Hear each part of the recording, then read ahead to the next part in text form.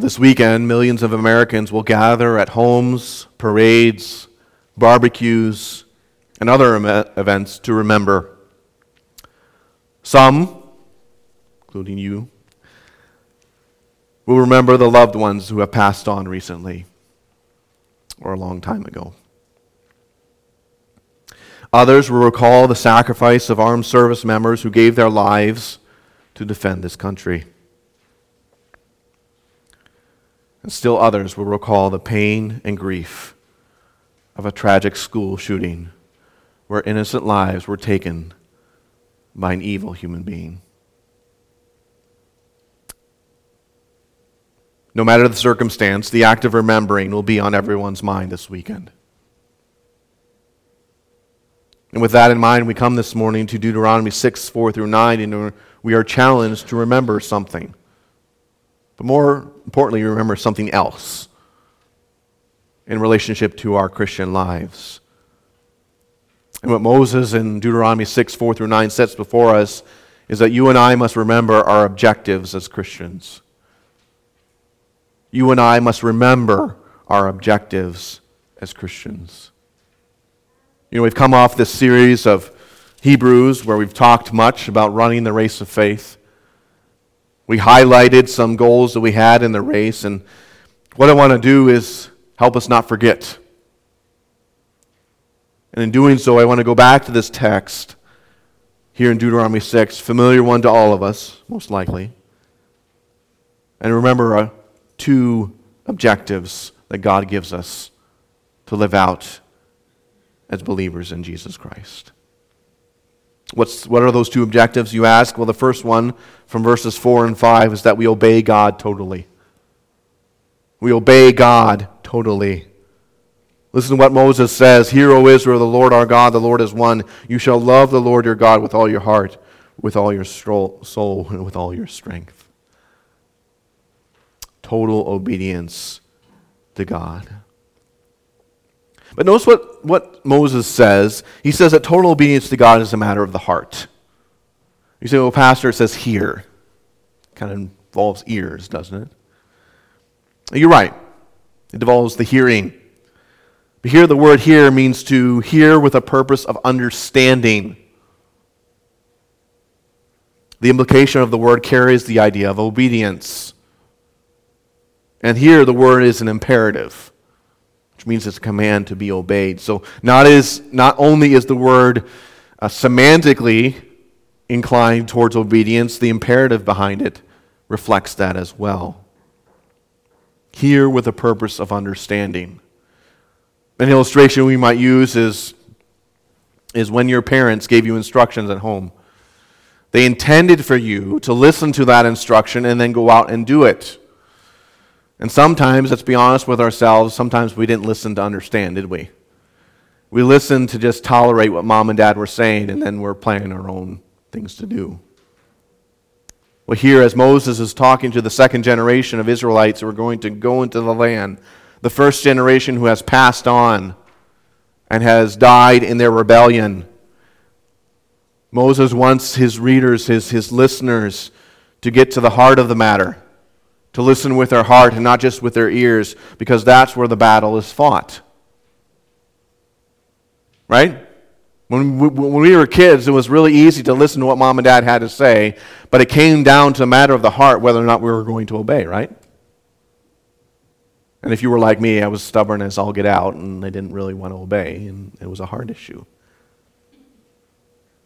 My wife's laughing back there. She knows me very well.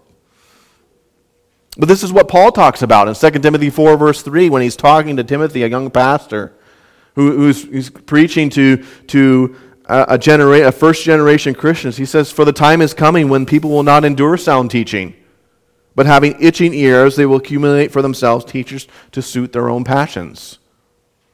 What does Paul say? He says, Timothy, there's going to come a time where people are not going to listen to you. They have an itch in their ear, and they want someone to satisfy it. And what it comes from is suiting their own passions. It's their heart. See, Moses doesn't want his audience, the second generation who's about to go into the land, to just hear with their ears. He wants them to hear with their heart. Because that's where the battle is fought.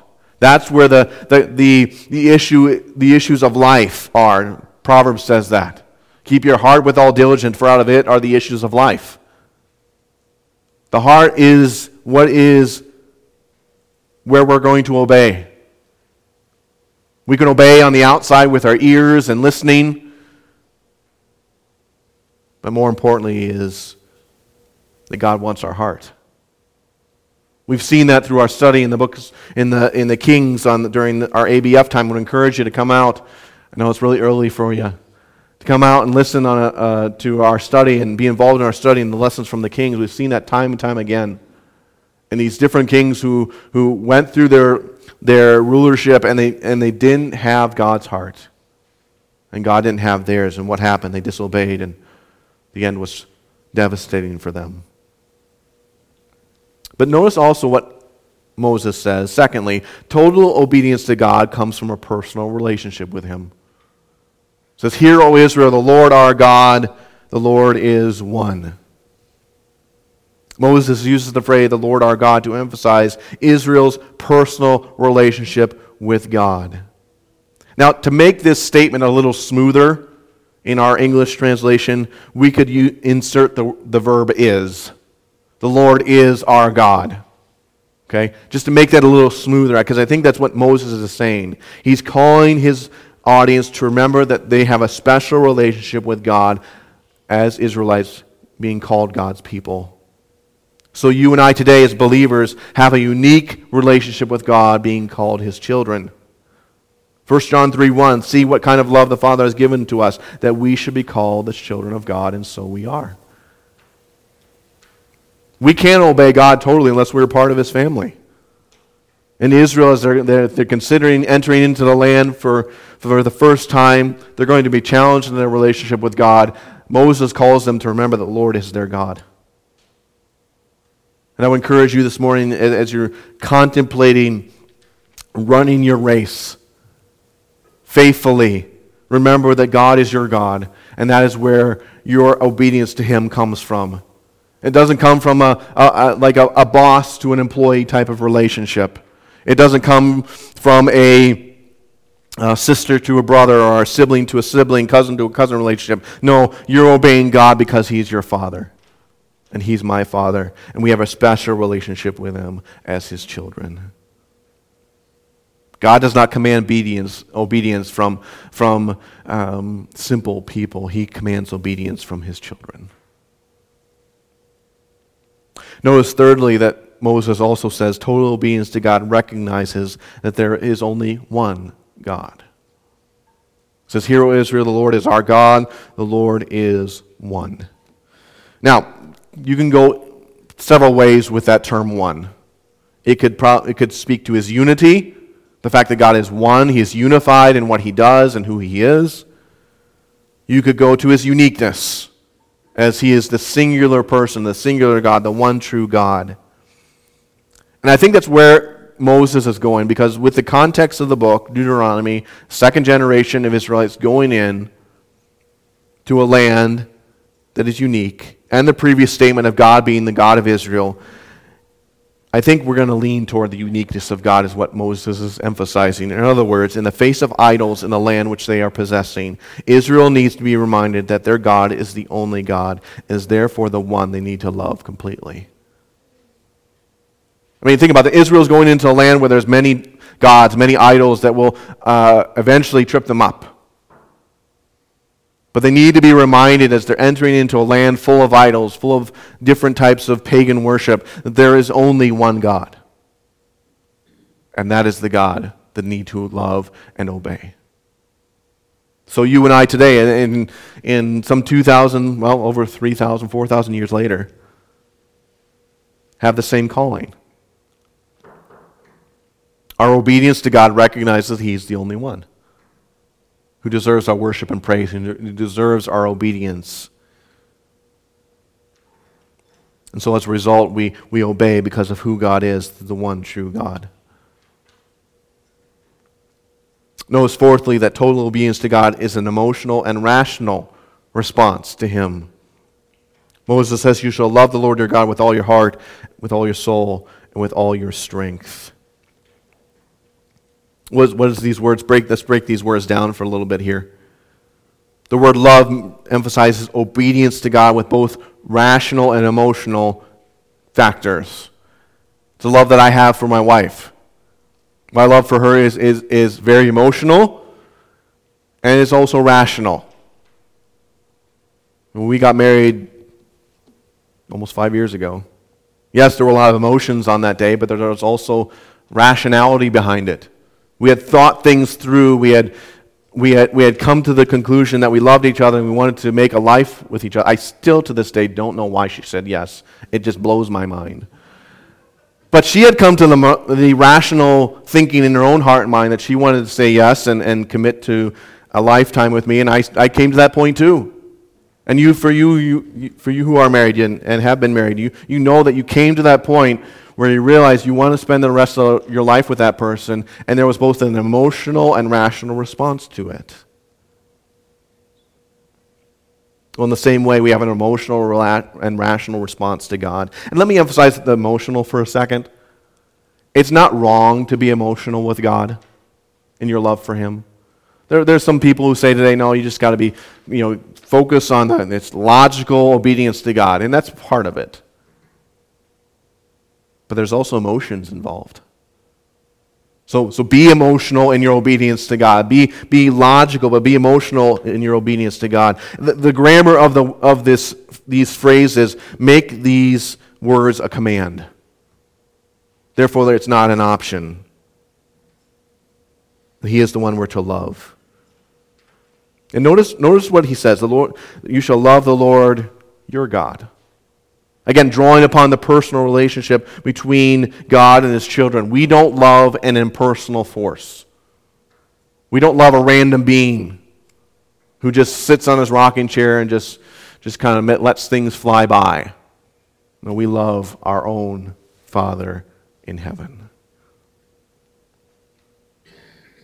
And notice also, lastly, in this emphasis on obedience to God, notice that total obedience to God requires full participation with all your heart, with all your soul, and with all your strength.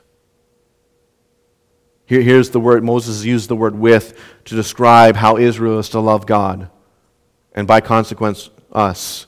How do you love God? This is how you do it, with all your heart.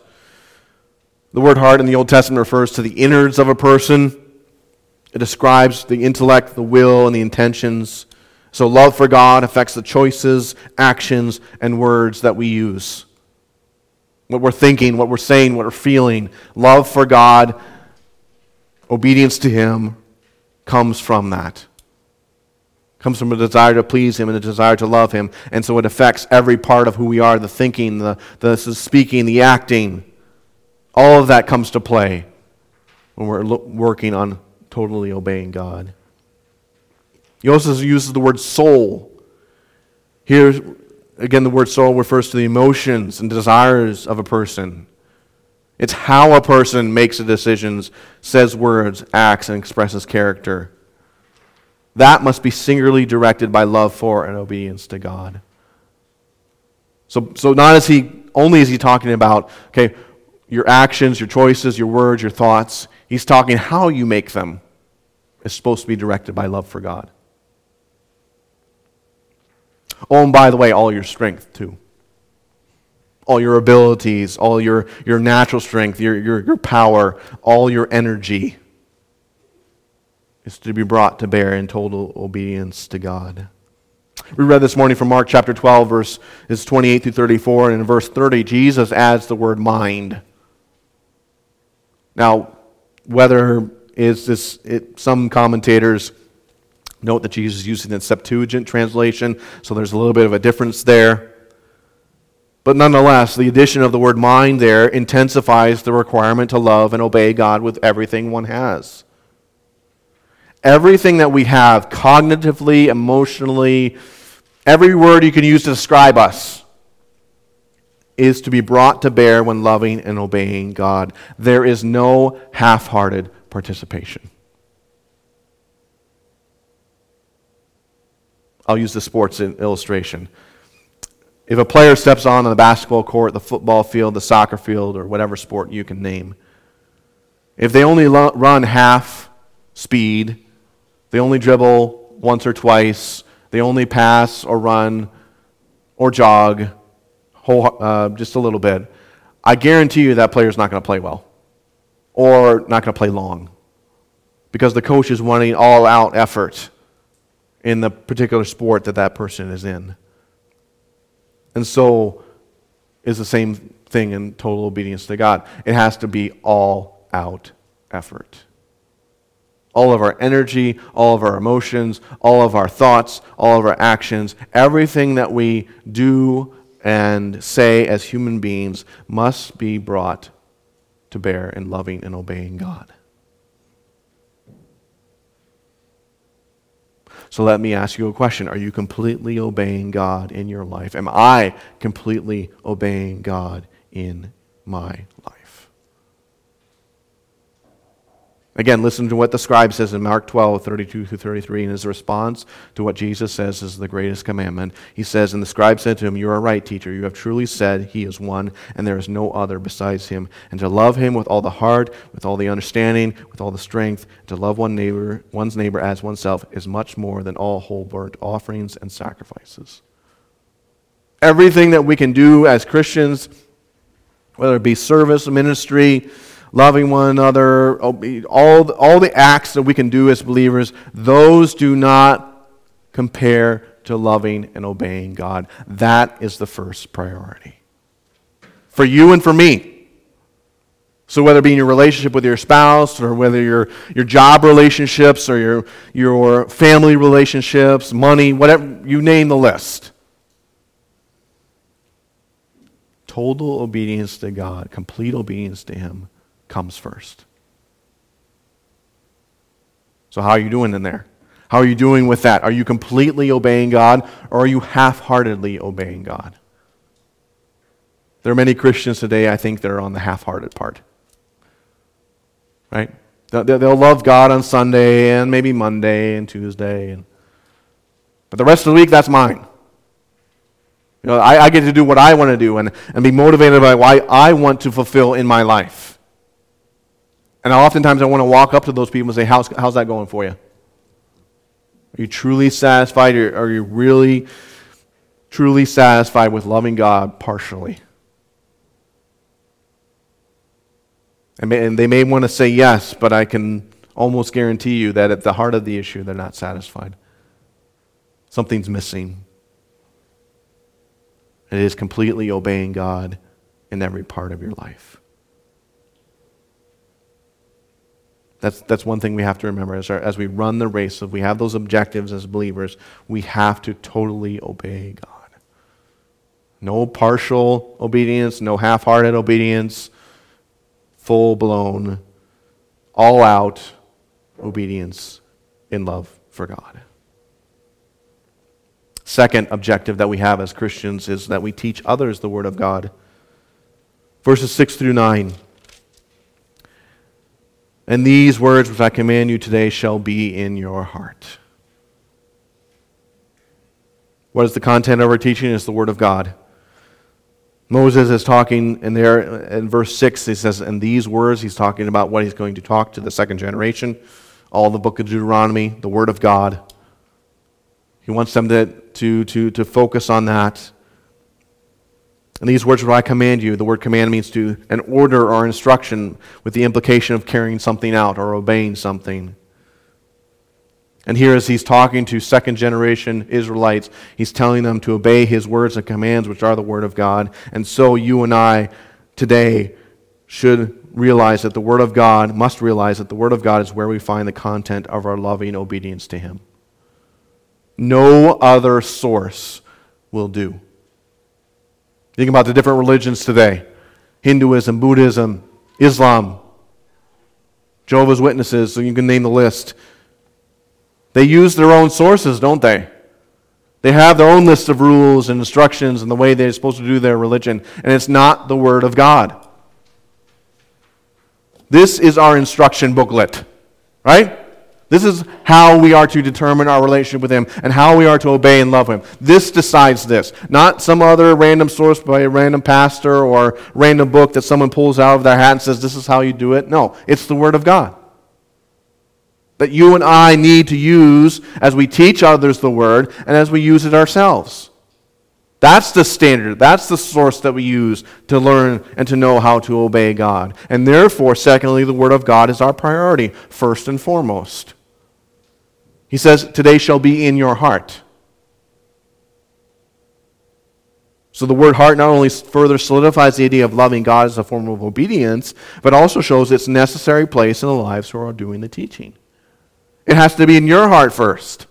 And Moses is talking to a second generation of Israelites who have come off of 40 years of wandering, who are going to be going into a new land, and he's challenging them to make God's word their priority, because the previous generation didn't. You remember what happened to them?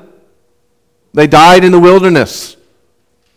They didn't get to see the land. And you have to also think Moses, as he's writing this, he's saying those words to himself. Because did Moses get to go into the land? No. He didn't fully obey God. He didn't make God's word his priority. In his moment of temptation and weakness, he let his emotions get out of hand, and he struck the rock instead of speaking to it. And so God says, you're not going to go into the land.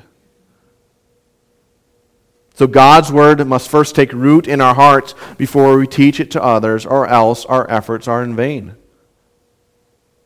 For those of you who are teachers here this morning, or most of you retired now, when you were teaching your students for so many years in school, you first had to know the content yourself, right?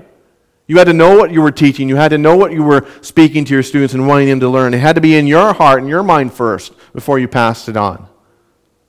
So you and I as believers, and when we're going to teach someone God's word, whether it be our kids, our family members, or just a coworker, it has to be our priority first.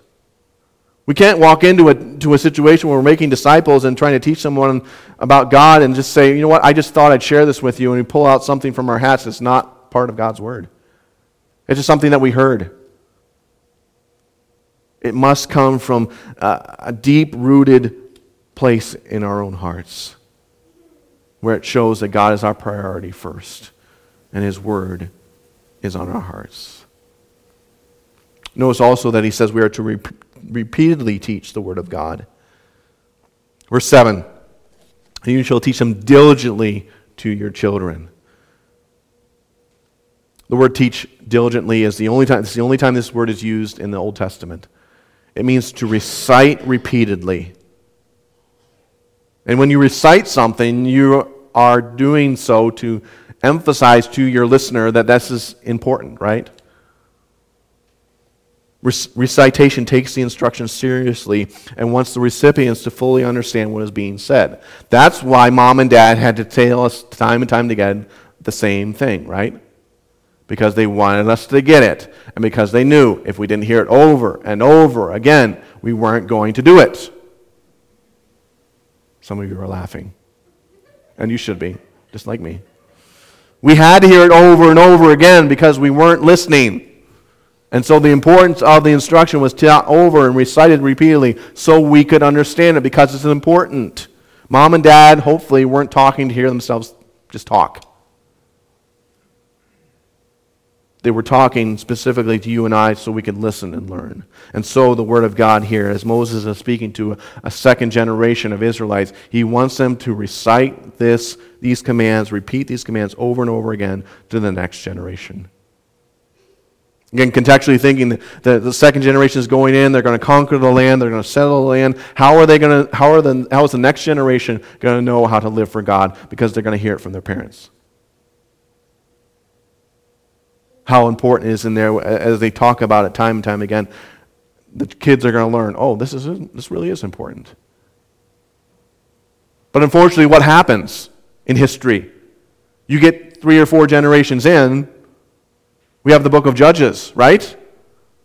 What was the one statement that characterizes the book of Judges? And every man did that was right in his own eyes. 3 or 4 generations into this effort, somewhere along the line, they forgot to recite repeatedly. They forgot to make God's word their priority. They forgot to teach it to their kids. And so everyone does what was right in their own eyes, and it's a mess.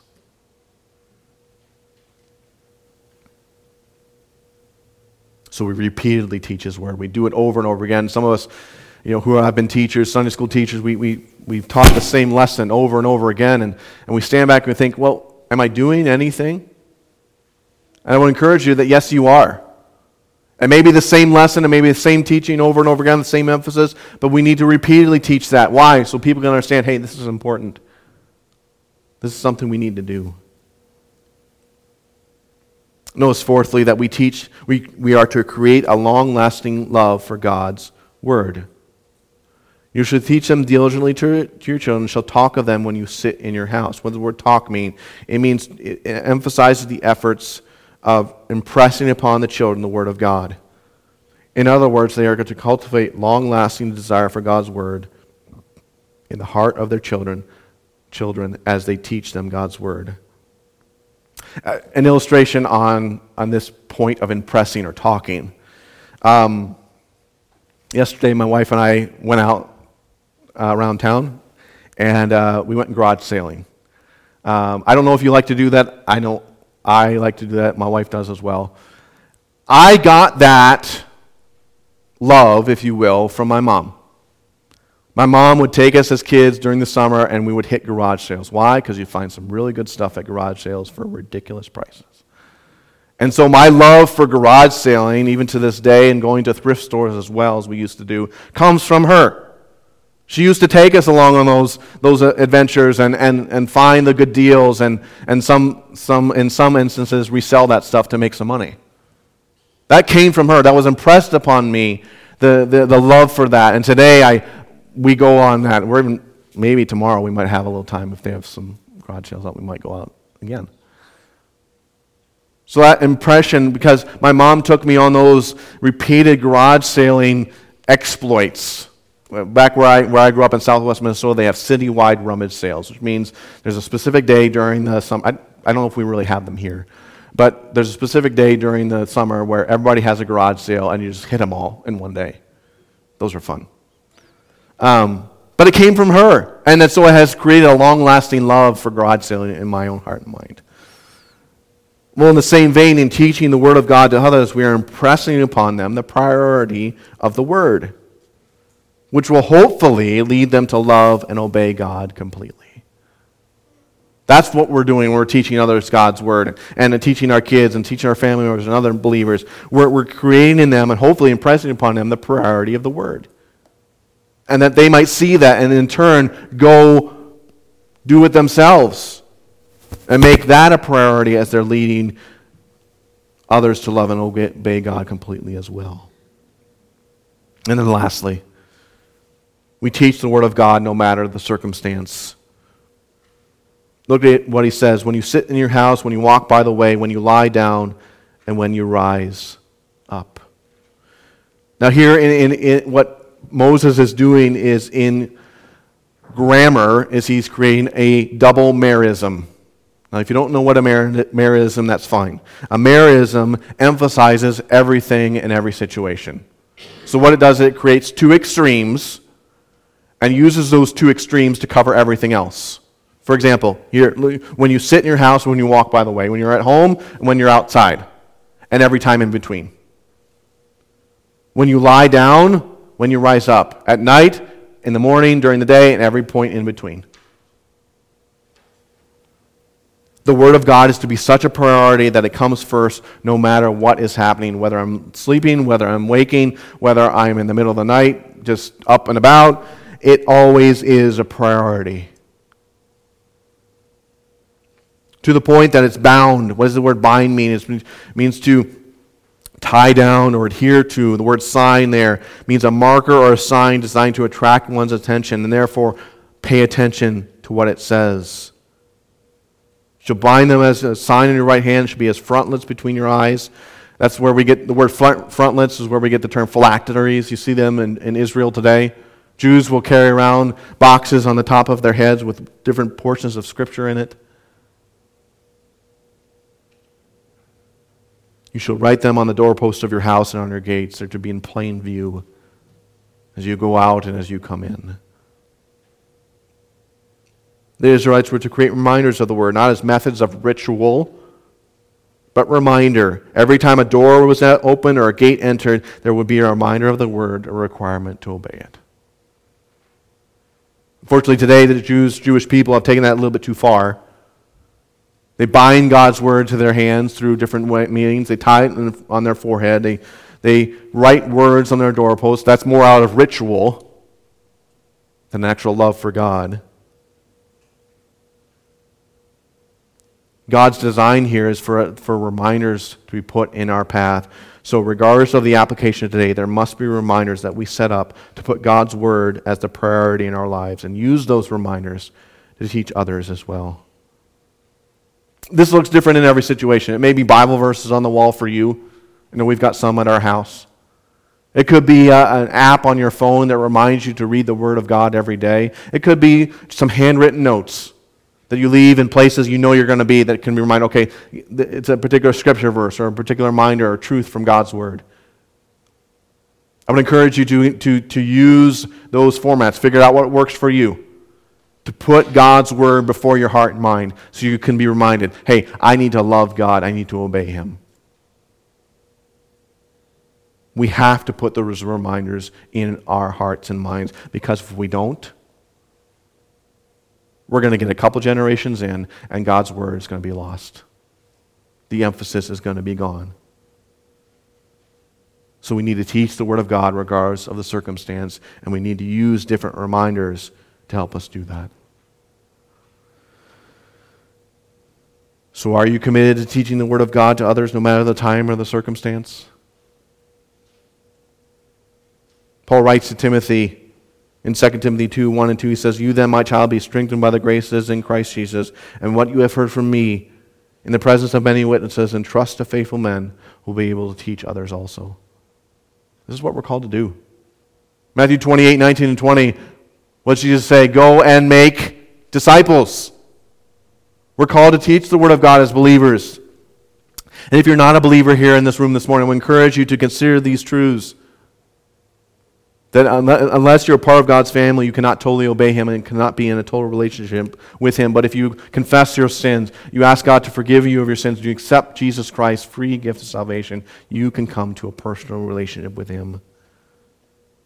And you can go and teach the Word of God as you learn it, no matter the time or the circumstance. Too many Christians today, I feel, make God's Word limited.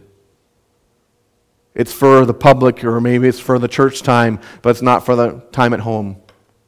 It may be for the time at home, but maybe not out in public. But the Word of God clearly states no matter the situation, we are to be teaching the Word of God. Especially as the second generation is entering in, they're to teach it to their children so they can be reminded of the truth. And so you and I need to be willing to teach the Word of God to others, whether it be an evangelistic outreach, or whether it be just a discipleship opportunity, no matter the time, no matter the circumstances. Do not put limitations on your spreading of the Word of God. That can have devastating consequences. So Memorial Day is a special day where we get to remember so many events and people. So as you celebrate this weekend, as we celebrate this weekend, here this passage of Scripture, Deuteronomy 6, 4 through 9, has given us two objectives that we are to remember as Christians. We obey God totally. No matter the situation, no matter what's going on, God demands our total obedience. He demands our heart. And we teach others the Word of God.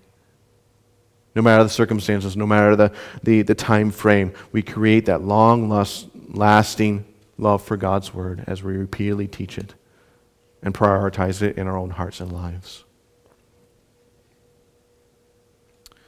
So this week, as you and I remember, let's not forget these two objectives that will help keep things in priority as we actively run the race of faith.